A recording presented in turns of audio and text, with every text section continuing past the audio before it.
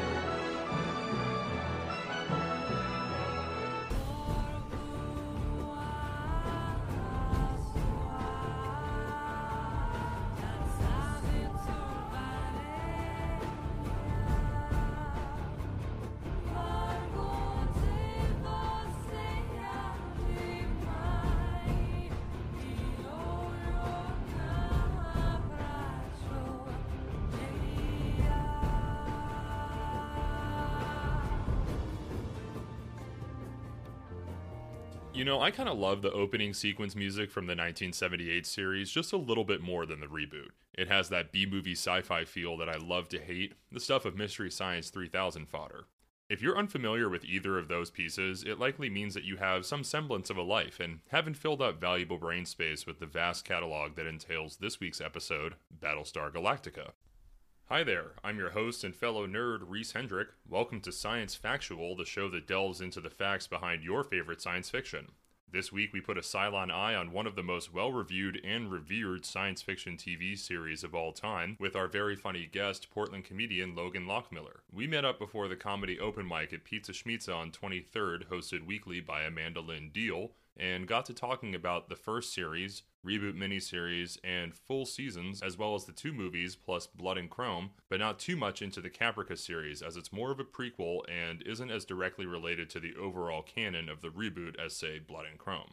Needless to say that if you know anything about Battlestar Galactica, you likely know everything about Battlestar Galactica. But just in case you happen to maintain healthy relationships with actual other people, here's a Spoiler alert! Spoiler alert! I'm about to get into some pretty nerdy stuff here, so if you value any notion that getting into Battlestar Galactica is anything less than dedicating yourself to a rather expansive sci-fi universe, then you definitely have another thing coming. It's the total annihilation of humankind. So, before we get into the facts behind this expansive show universe, here is an overview of the series leading from the 1978 original series and BSG 1980 through to Blood and Chrome and the reboot series parts, and I'll explain why I'm going to go in this sequence in just a little bit.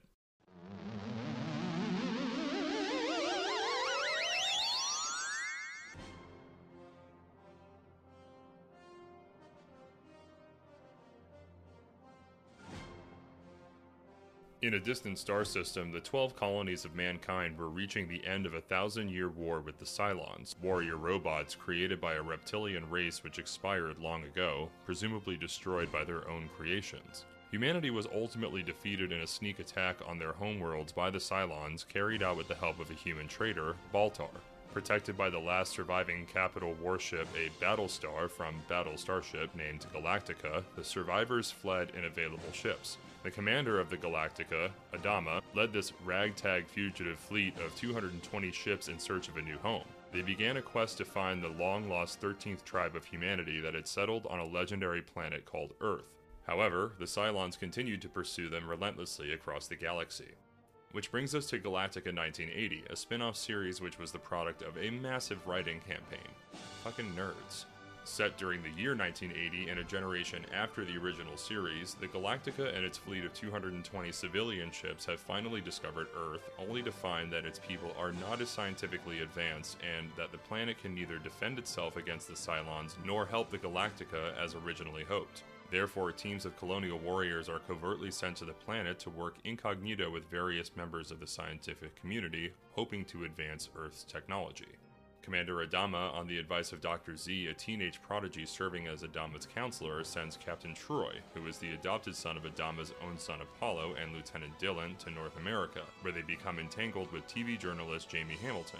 After an initial time travel adventure to Nazi Germany in the 1940s to stop Rebel Galactic and Commander Xavier trying to change the future to improve Earth's technological level, the three friends devise ways to help Earth scientists and outwit the Cylons in the present day.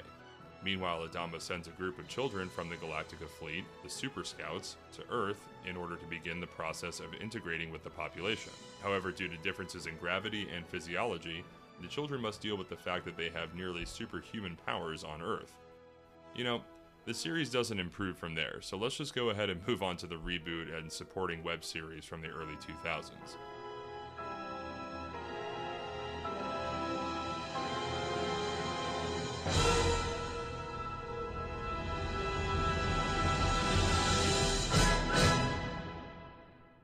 By the way, the original BSG and the reboot are not related really in any way insofar as the main story being a continuation from one era to the next. There are a number of callbacks and references made from new to old, but the two eras are related in the same way that, let's say, medieval and modern-day England are related. Each era took place in the same country, but with vastly different people and social settings. I'm just glad that they stopped throwing their shit out the windows. Pretty sure Cockneys sound the same, though. Alright then, Governor, moving on to Blood and Chrome then. Battlestar Galactica Blood and Chrome is a prequel to the reimagined Battlestar Galactica series and is the latest installment in the franchise. A web series that became a pilot for a possible series chronicling the early adventures of a young William Adama, but the series was never picked up. Set in the 10th year of the First Cylon War, the story follows William Adama, a young pilot just graduated from the Academy, assigned to one of the battle stars in the colonial fleet, the Galactica. Sound familiar? The series provides a very basic frame of reference to the events that ensued in the time between the prequel series Caprica and the basis series Battlestar Galactica. However, again, the events are not necessarily completely linked. This is more of an origin story of William Adama than anything else. Alright, so foregoing a recap of the events of the miniseries, I'm going to jump right into a synopsis of the Battlestar Galactica reboot series as a whole. Yes, I just said a whole. Nice. Battlestar Galactica is set in a distant star system where a civilization of humans lives on a group of planets known as the 12 Colonies of Cobalt. In the past, the colonies have been at war with an android race of their own creation known as the Cylons. With the unwitting help of a human scientist named Gaius Baltar, the Cylons launch a sudden sneak attack on the colonies, laying waste to the planets and devastating their populations. Out of a population of several billion, there are about 50,000 human survivors. Most were aboard civilian spaceships that were not near the initial attacks. Of all of the colonial fleet, the Battlestar Galactica appears to be the only military capital ship that survived the attack. Under the leadership of Colonial Fleet Officer Commander William Bill Adama, played by Edward James Olmos, and President Laura Roslin, the Galactica and its crew take up the task of leading the small fugitive fleet of survivors into space in search of a fabled 13th colony known as Earth. Now, that might sound almost identical to the synopsis of the 1978 series, and it is. The basis for both series are the same, just a reimagined version with the 2004 reboot. Now, over the course of the show's 4 seasons, the war between the Colonials and the Cylons takes many twists and turns. Despite the animosity on both sides, the humans and a faction of the Cylons eventually form an uneasy alliance in the wake of the Cylon Civil War. The Cylon leader, a Cylon humanoid number 1 named John Cavil, precipitated the schism in the Cylon ranks. Cavil deceives the other models by obsessively hiding the identities and origins of the remaining 5 humanoid Cylon models, the, quote, final 5, who, known only to him, are a more ancient type of Cylon created by a previous iteration of human civilization.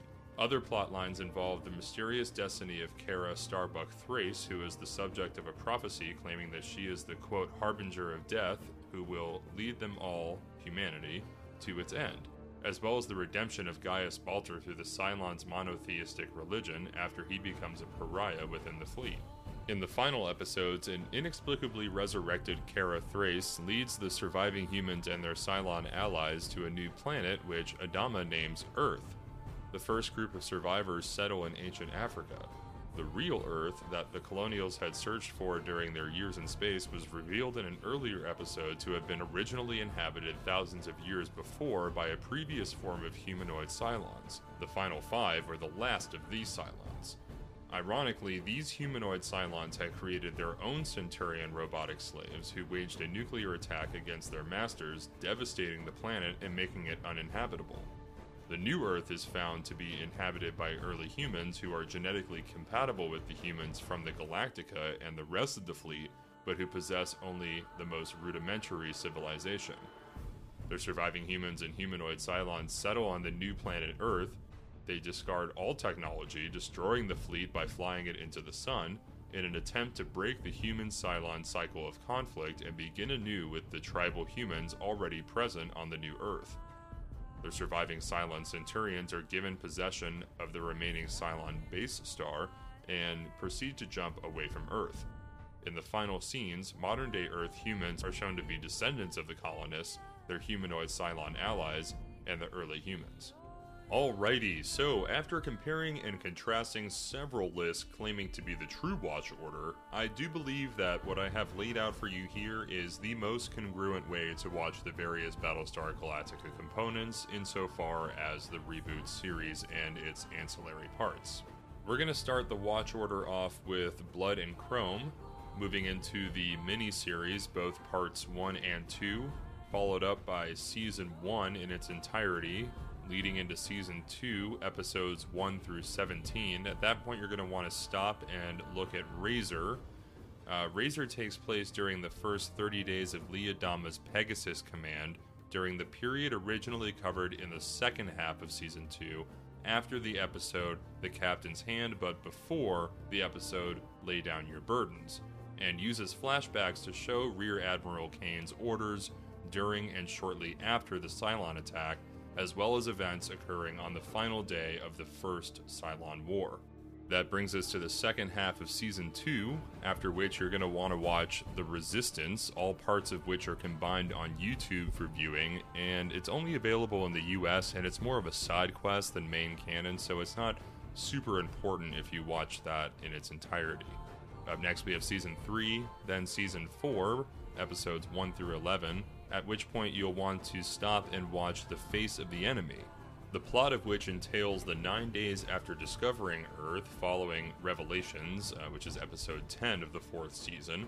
Galactica and the fleet are back in space. Lieutenant Felix Gaeta is on board a Raptor with 2 Cylon number 8s and 3 other humans en route to the Zephyr when a Dratus contact prompts the fleet to execute an emergency jump. A computer error results in the Raptor jumping to an unknown location beyond the Red Line. Stranded without a functioning FTL or faster-than-light drive, those on board face the grim realization that they may run out of oxygen before they are rescued. I'd say this one's important to watch as it informs the remainder of the final season. Which brings us back to Season 4. You watch episodes 12 through 15 before getting into The Plan. This add-on film is a whole meal that basically recaps the events so far in the series, but offers the viewpoint of various players that haven't yet been explored too deeply, for instance, the Cylon perspective, as opposed to their typical framing in the series from the human perspective. From there, you finish out Season 4 with episodes 16 through 21.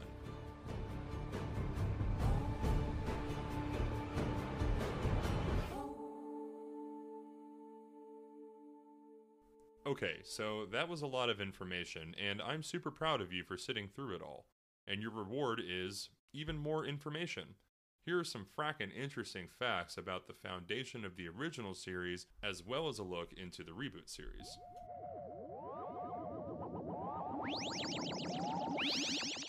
The original Battlestar Galactica series was written and developed by Greg A. Larson and ran for one 24-episode season from 1978 to 1979. After cancellation, a massive writing campaign spawned Galactica 1980, which aired the same year with a 10-episode arc.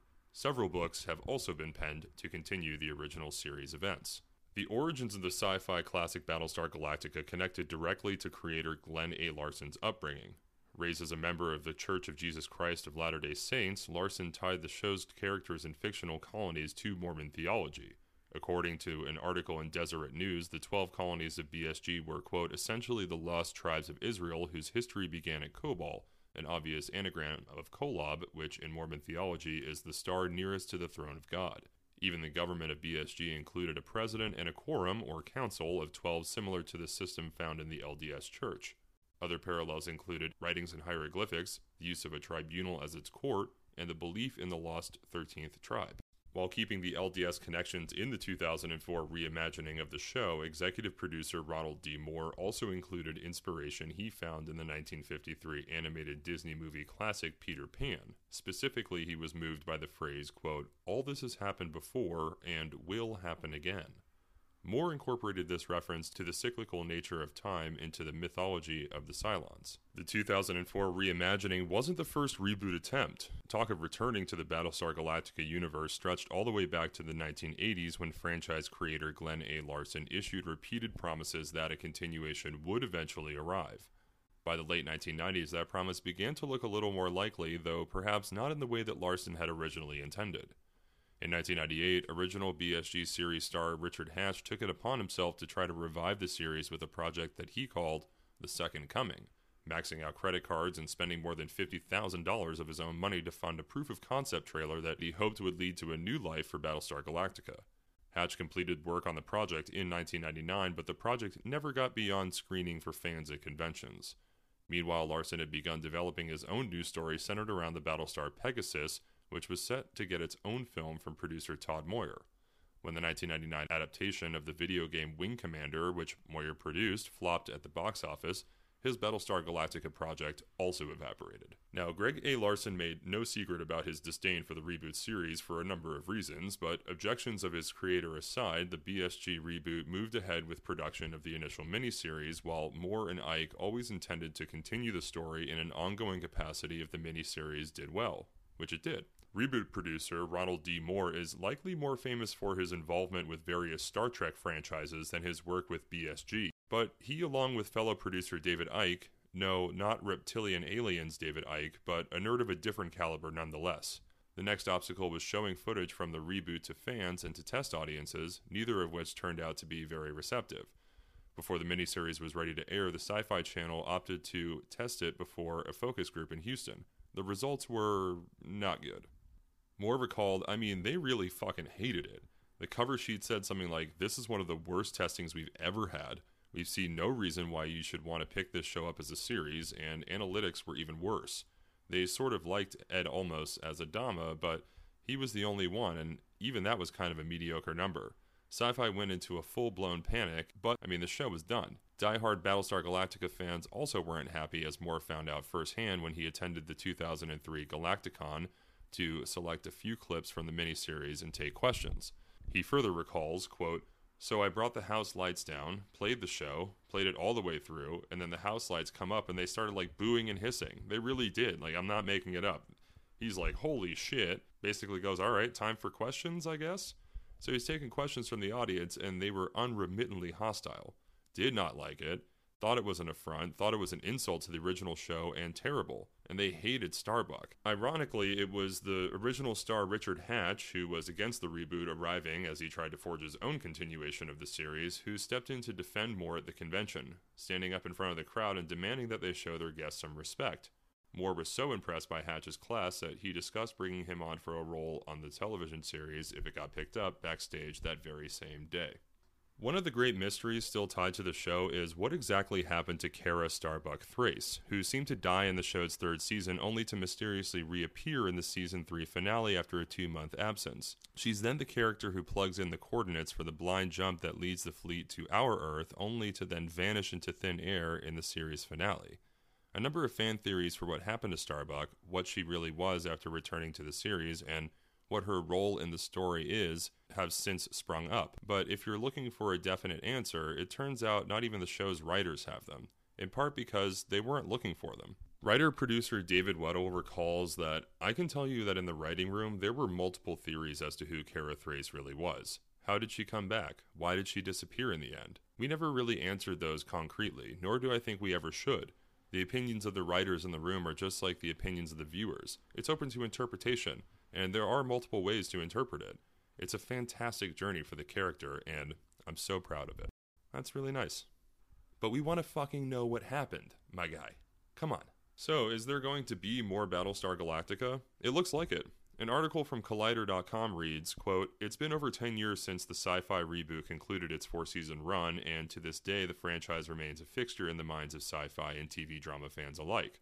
The show was briefly followed up by a prequel web series, Blood and Chrome, which was significantly less successful and wound up airing as a television movie, but since there's been some movement around potential future ideas, a new series was announced as being in development for the NBC Universal streaming service Peacock back in 2019, with Sam Esmail set to produce, but as of last year, the pilot was still in the works. However, a film adaptation of the original 1978 series has been in the works almost since the sci-fi show ended, and as of 2020, it was confirmed that Simon Kinberg had been tapped to write and produce the movie alongside Dylan Clark from Rise of the Planet of the Apes. So definitely keep your Cylon eye peeled for future Battlestar Galactica content.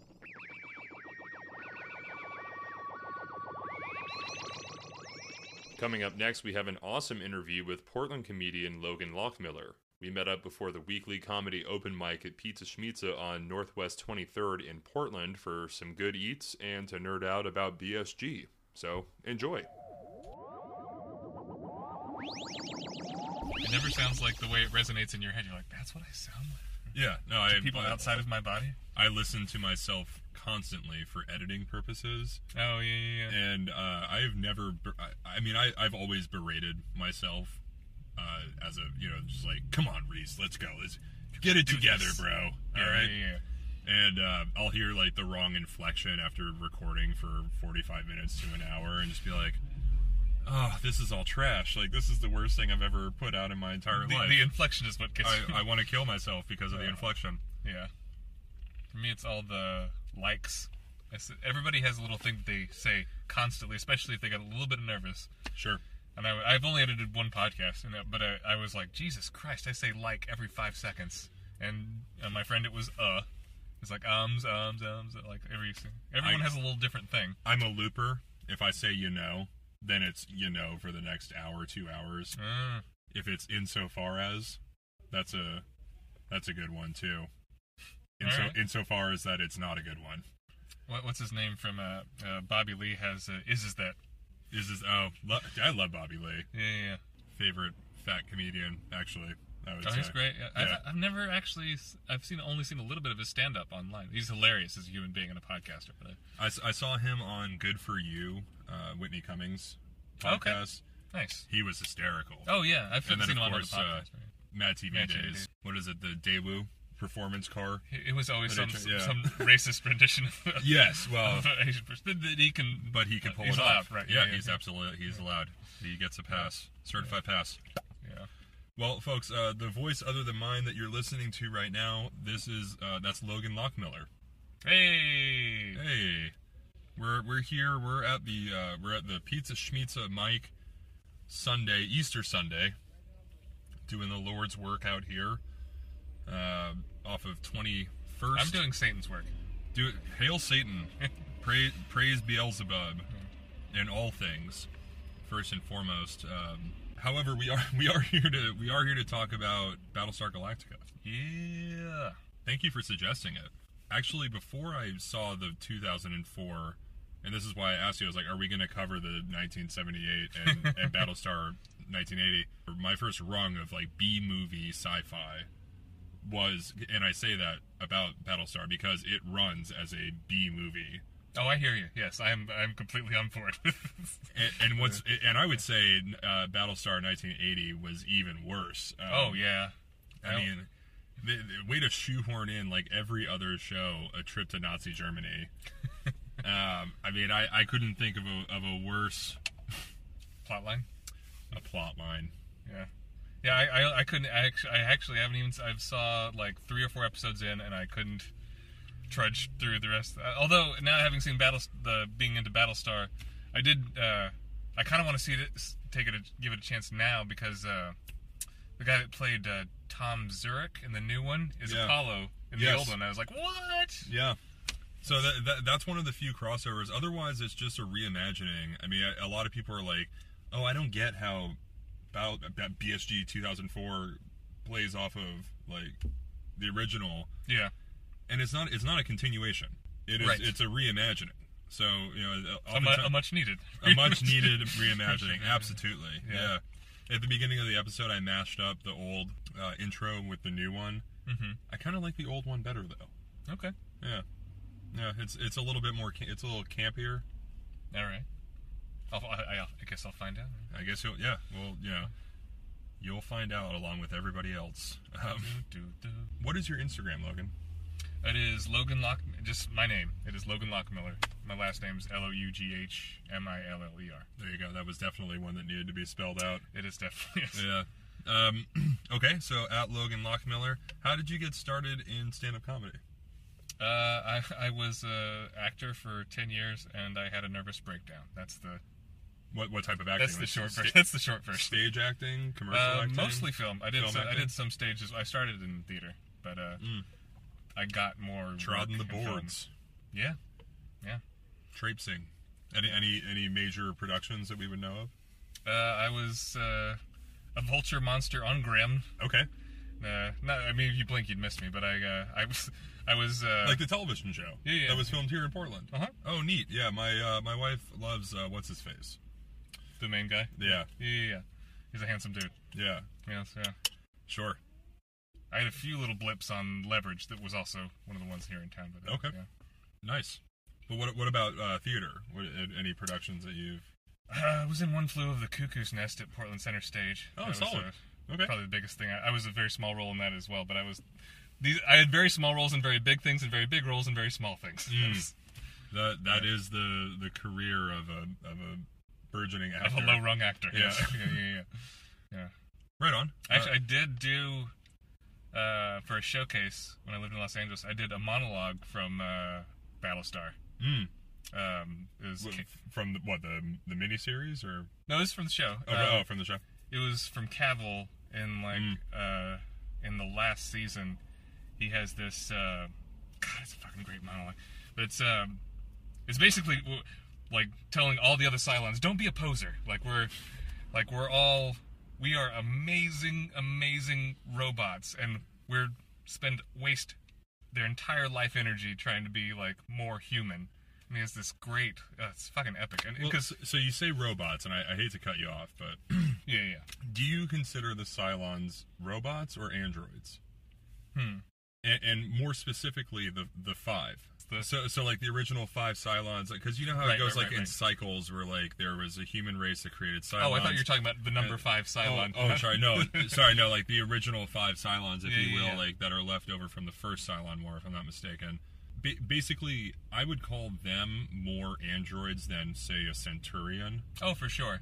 Yeah, like there are levels to Cylons that, you know, definitely are the ambiguity of whether or not you would categorize them as sentient or not.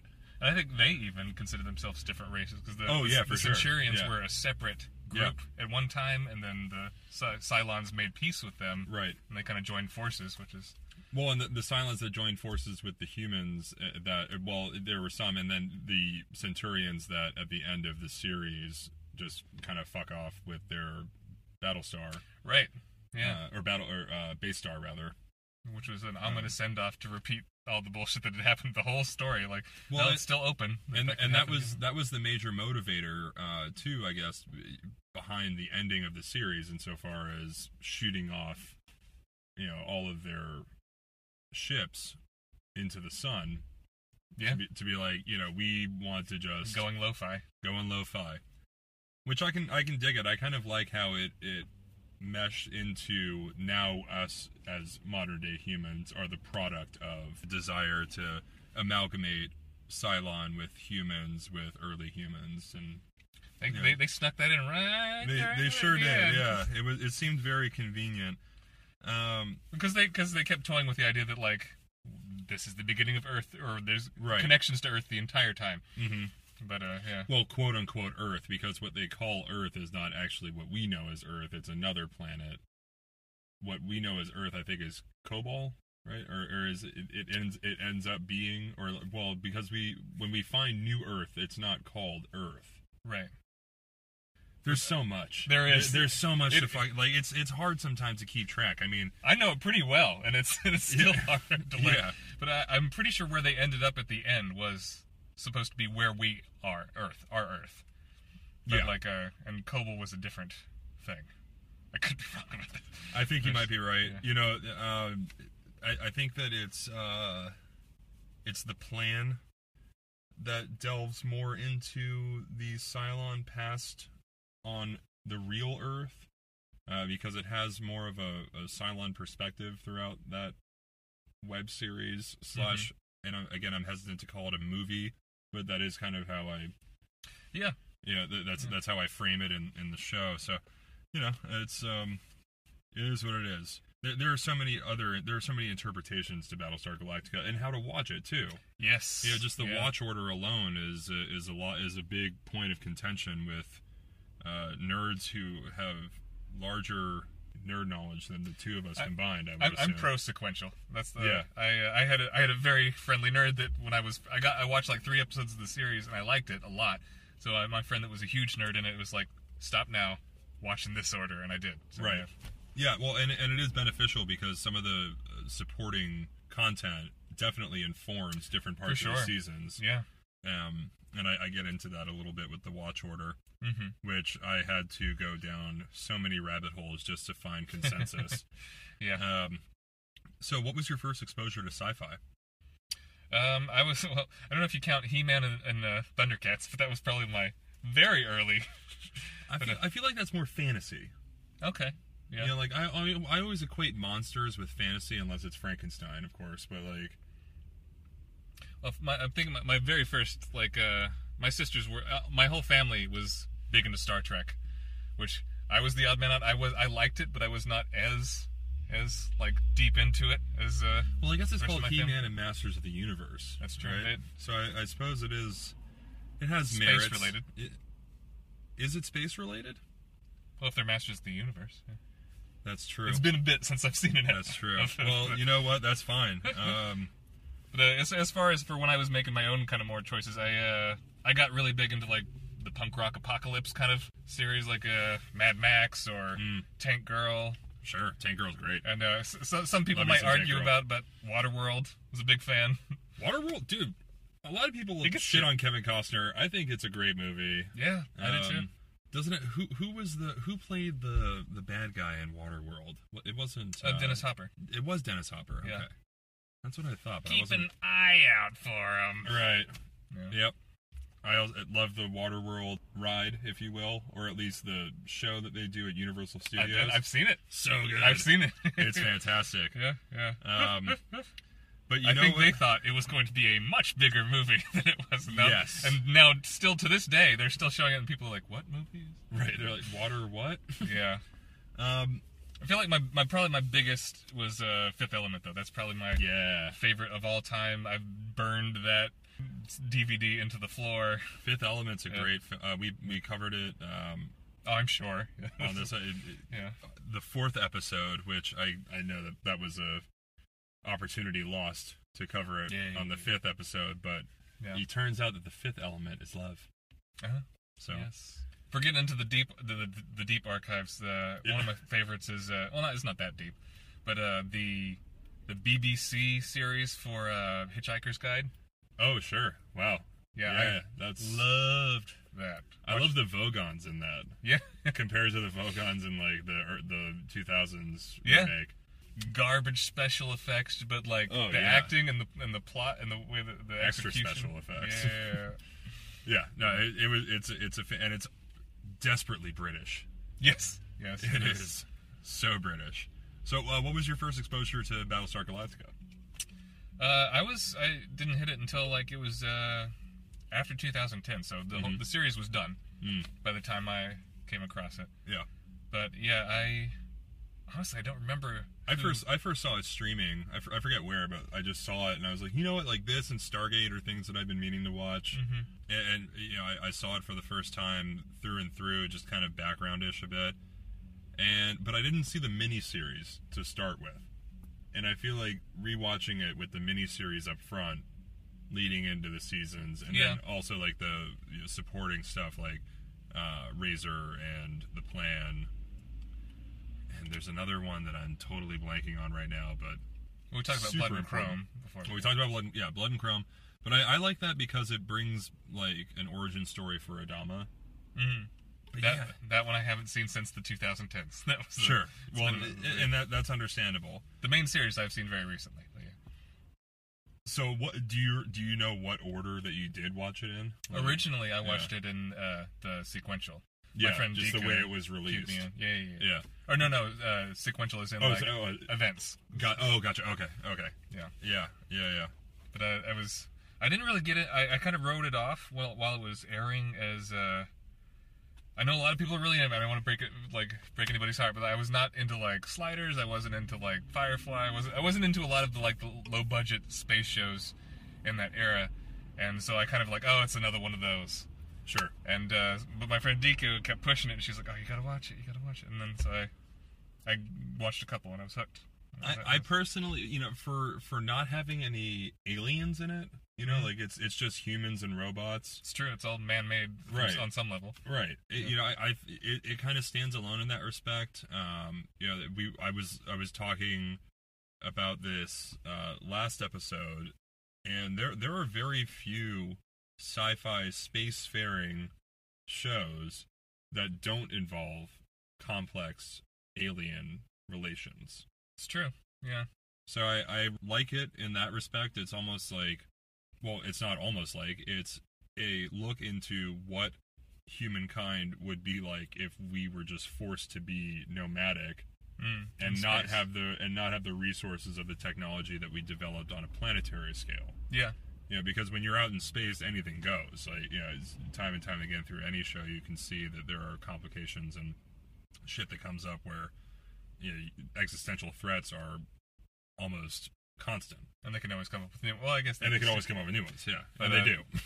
But they did somewhat keep a cap on it into their what the world they had set up, and I feel like they broke a lot of archetypes in that all around. They had a very heavy female presence in this show, which is not quite as common. Yeah, absolutely. So let me ask you this: who is your favorite character? I know this is like saying like my favorite character in Batman is Batman, but it's Kara Thrace, Starbuck. Starbuck, yeah. She's fucking amazing. She's the only character that's like really playful and goofy, sure, but also a fucking badass and super badass and fucking gorgeous. Yes, gorgeous. The one of the opening scenes in the miniseries, she fucking hits a commanding officer in the face. There you go. Yeah. I mean, yeah. And what's interesting is that the writer of the original series was against Starbuck being a woman, which, if that's not a holdover from 1978, then I don't know what is. Yep. But I'm personally glad that Starbuck's a badass bee. Yeah. Great character, good emotional development too. Because at first very surface, like keeping you at arm's length kind of thing. She's that rogue pilot. There's like this one note. Yeah. But yeah. No. But she gets deep, especially later on when she thinks she has a baby, but doesn't. Right. Or that's my other favorite character was the one that I was like I didn't like the choice they made with him with this, but like was he number 6? Number 6. He was the blonde Cylon. Yes. Yeah. But like he held her captive for like when they were on that temporary planet. But that weird home relationship kind of thing was. Other than that, I love his character though. He's much more like philosophical, cerebral than the other Cylons. He's very emotionally driven. He's way too serious, but other than that, I relate to him a lot. Like, he's a character who I would relate to myself.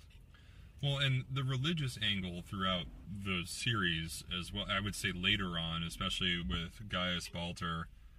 Fucking Gaius Baltar. Self-serving asshole. Yeah. But yeah, no, I think it's interesting, like, because the Cylons develop a monotheistic... What if I said Gaius Baltar? Who do you most identify with? Like, that tracks. Right. Okay, No. yeah, for everything I've experienced. Yeah. I think that it's interesting that Cylons develop a monotheistic religion around Gaius, and then I think it's commentary on that. It's something that is ingrained in our subconscious, the desire to want something larger than ourselves, and that is a holdover in Cylon programming that has repeated itself over and over and over again, because the whole nature of Battlestar Galactica is pretty cyclical. Yeah, things keep coming back around. Right.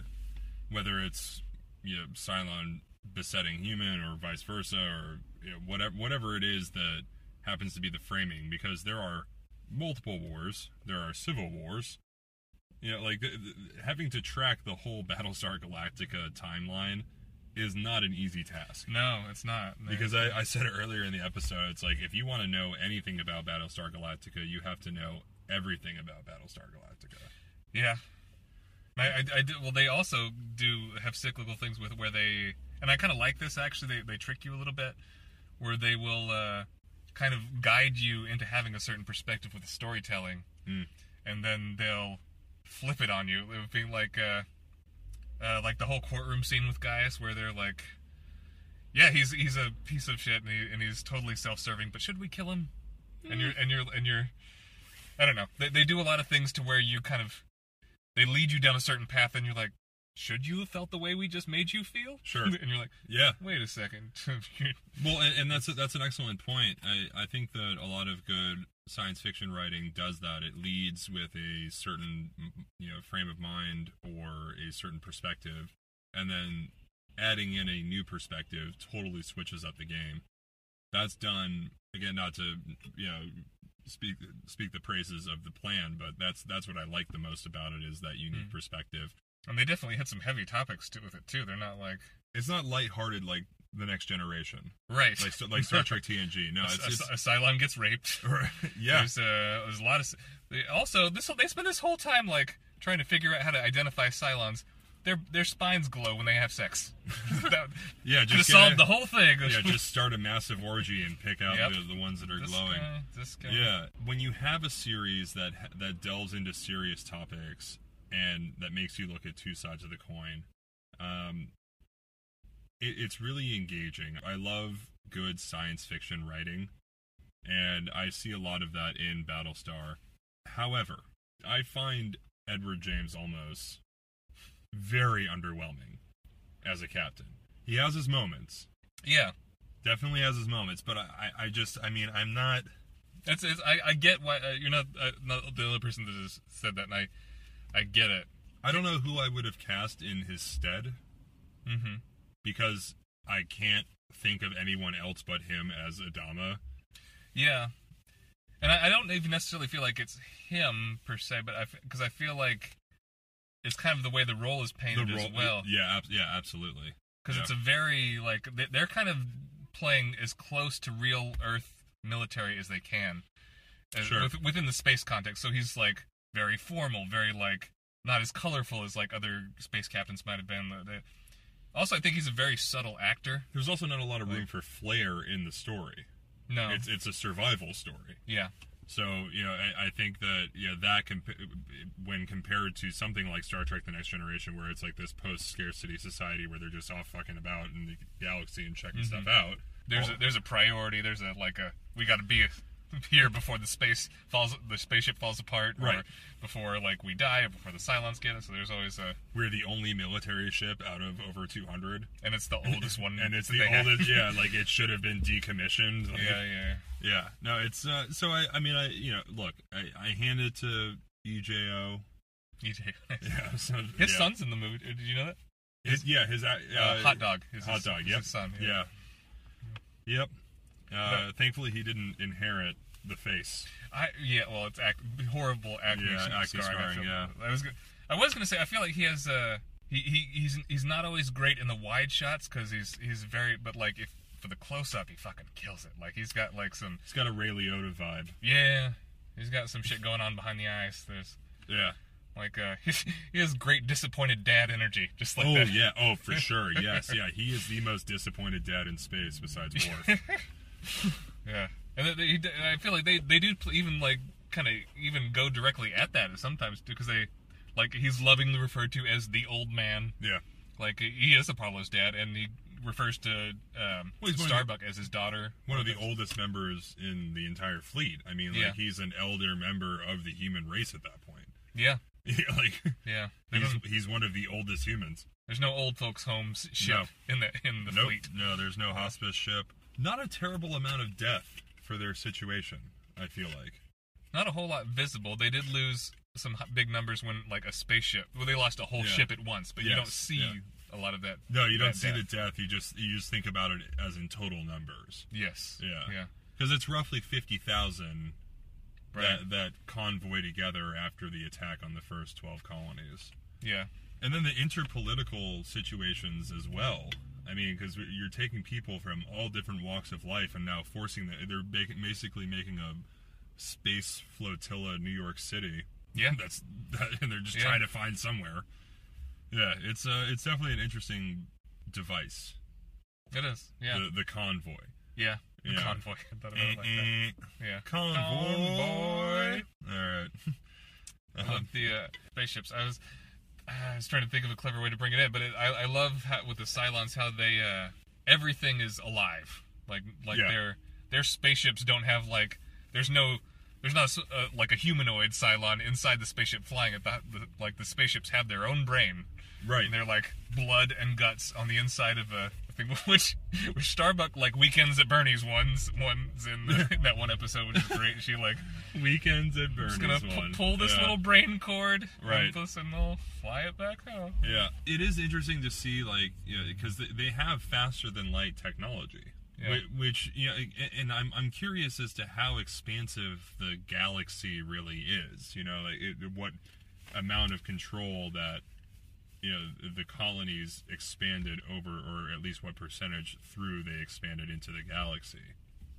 Because if we think of something like Star Wars, there's colonizations everywhere. Well, the Senate is 10,000 worlds. Yeah.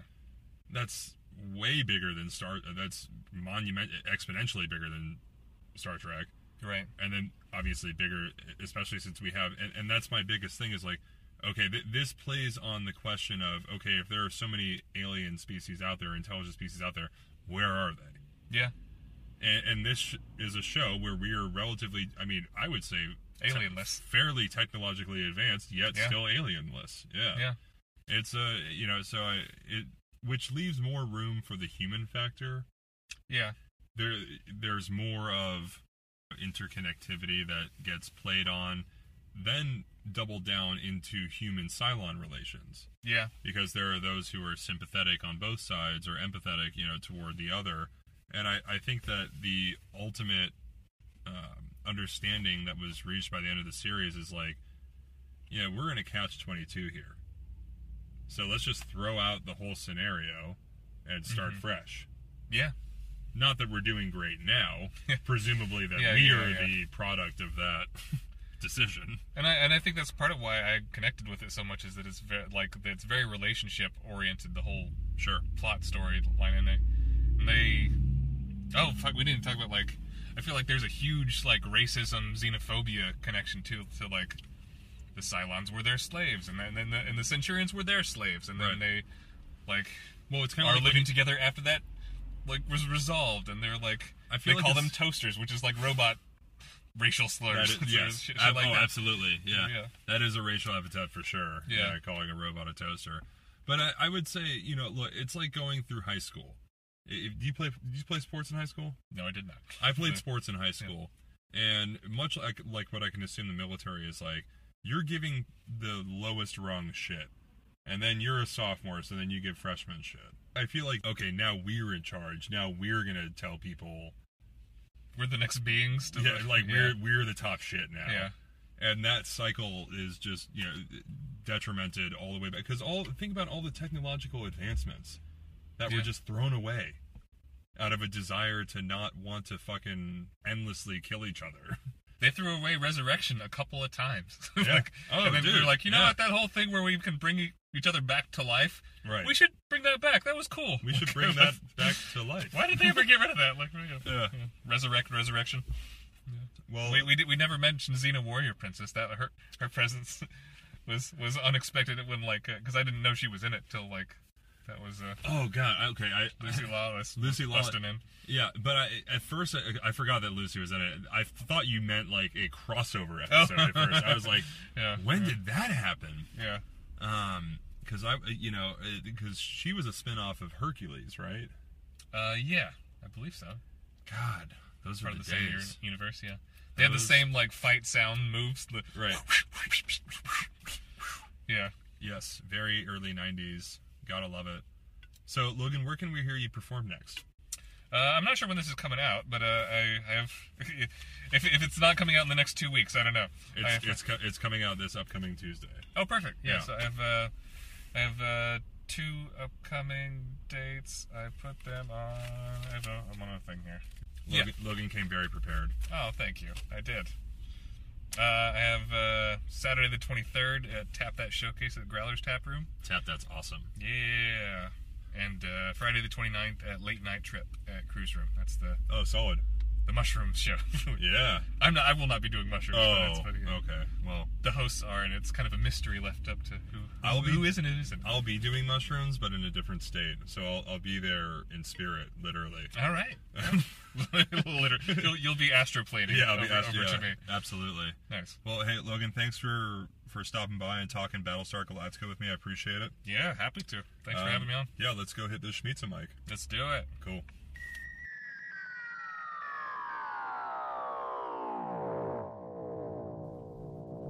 Love me some Logan Loughmiller, and I'm sure you did too. He's super funny, so make sure you stick around till the end of the episode for his most recent set at Underbar over in Vancouver.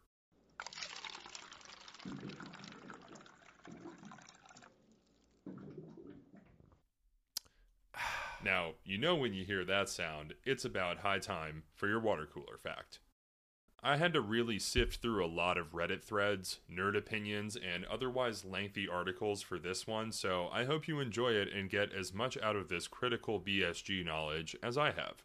You know, it's no secret that nerds are some of the pettiest people on the planet. Trust me, I know. But this story has to place high up on the list for pettiest of all time. When the idea of a new Battlestar Galactica began emerging, first as a news item and then as a developing series, fans of the original series rebelled against the idea of a reboot. And they weren't alone. Glenn A. Larson, who'd been trying to revive his franchise for years, was also unhappy about the reboot and the idea of making Starbuck into a woman in particular. Quote, "That show was my father's legacy. Ron didn't make an arbitrary decision to change Starbuck into a female, but that was an iconic character for my father," Larson's son David later recalled. Quote, "To just say we're going to gender swap, we're going to just do this, we're going to move this around, and we're going to change some of the mythology was painful for him. I imagine any author, any writer, would have the same instincts. You want to protect your story," end quote. I find that thinking a bit antiquated, and I'm glad Starbuck is a badass woman of sci-fi.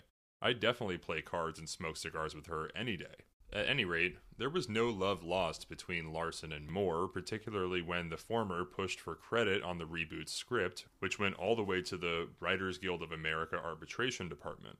Moore conceded to giving Larson a story credit as the franchise's original creator, but Larson wanted credit on Moore's teleplay, which the WGA ultimately granted him. Things got even more frustrating for Moore when Larson decided to receive credit not under his real name, but under the pseudonym Christopher Eric James. Quote, "So it's not written by Ronald D. Moore and Glenn Larson, which at least sort of would acknowledge the roots of it and my contribution versus the creator," Moore said. Quote, "It's my name and some other guy's name, which makes it look like I was either rewritten or someone else contributed in some way. I never quite forgave him for that," end quote. I mean, I can understand why Moore would be upset, but geez, that is some nerdy, petty shit.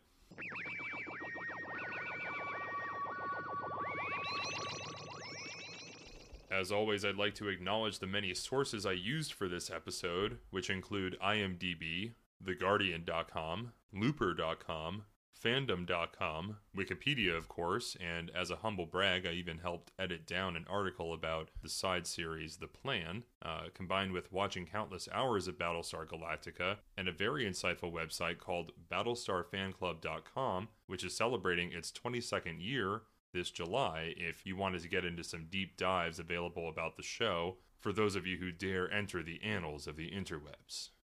Well, folks, this has been a hell of a ride, but I think it's time for me to head back to the Earth that we all know and hate, because next week's episode brings us back to the forced reality we all call home with a look at the Stepford Wives. We're taking a dive into both the 1975 original film as well as the 2004 remake with guest Andrea Menchaca.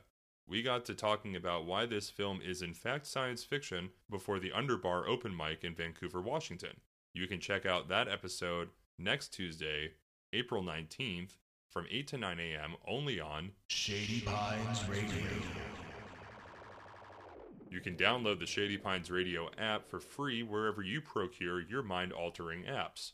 Ooh, and I am super stoked for the upcoming Shady Pines Festival 2022, which is taking place July 15th through the 17th at Red Mud Ranch in Oregon City with a killer lineup that is growing by the week. So make sure to check that out at shadypinesfestival.com for all of your festival updates and to get tickets because they will run out soon. The first 50 get a special rate. Hey, before we go, why don't you check out this awesome set from Logan? Enjoy.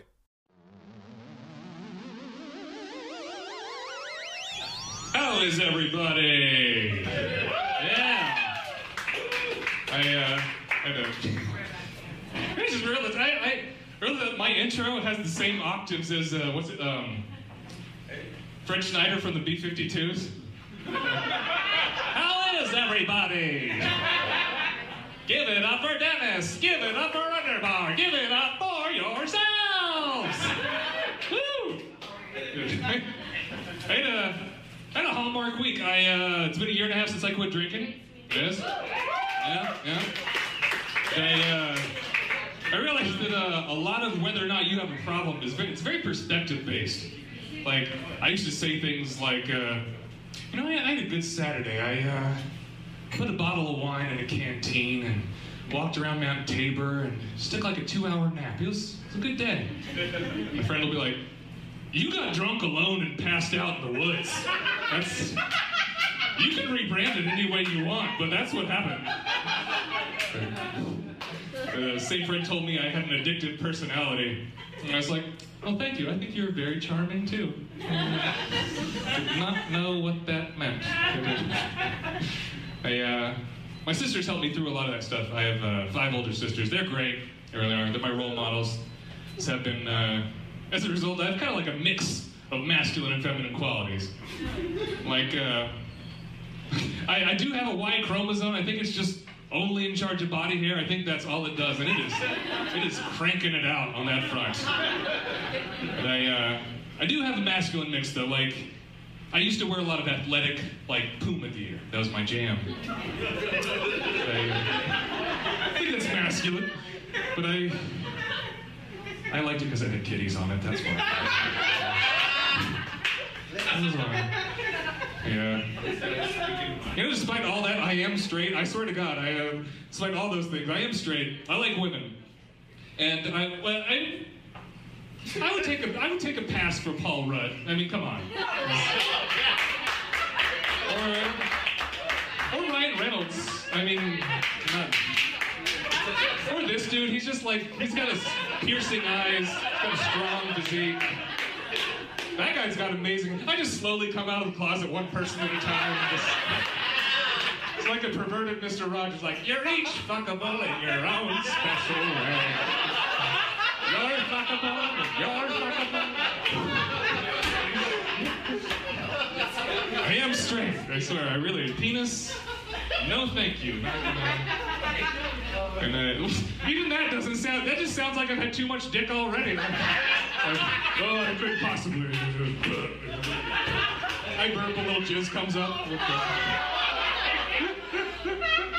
That's straight. I'm supposed to talk about women at the end of this, if I used up all my time talking about dudes I want to fuck in the room. I do like women. But the women that I like, they're a little bit different. Like, I like women that are very tall. Like, when I say tall, I don't mean like, oh, I'm 5'11". Everyone says that I should be a model someday. No, fuck that shit. My last girlfriend was 6'4". I'm talking about custom order clothing. I'm talking about can't fit in a bathtub. Like if a woman gets angry when she smells the blood of an Englishman, it does a lot of things with my beanstalk, it does. Unfortunately, it did not work out with the beanstalk, it didn't, no. All is well. My heart is being mended back to health by a female MMA fighter. Because I think it's exhilarating to stare death in the eyes when you're giving oral sex. One little overexcited jiu-jitsu